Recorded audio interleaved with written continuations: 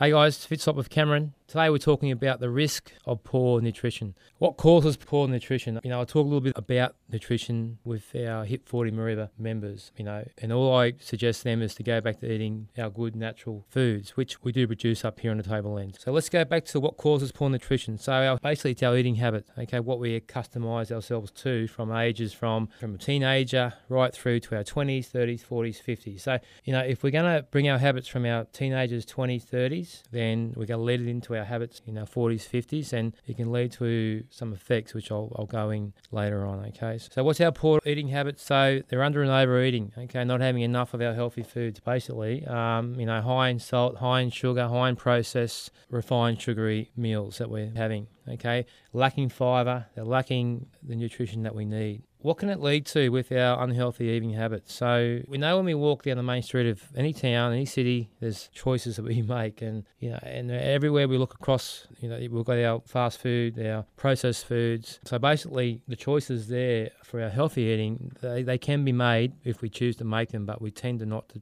make those choices. So just go into with the risk of having our poor nutrition, as in a year-by-year basis, can lead to, what can it lead to? Being overweight or obese, obviously, tooth decay, high blood pressure, high cholesterol, heart disease, stroke, type 2 diabetes, osteoporosis, some cancers, depression, eating disorders. So there's a lot there that can, over time can bring in, obviously a negative impact in our lives. So how do we change this from, basically happening to us when we're hitting our 40s, 50s, 60s? So the steps to good nutrition is easier than you think, guys. Have a good variety of healthy foods in your house, basically.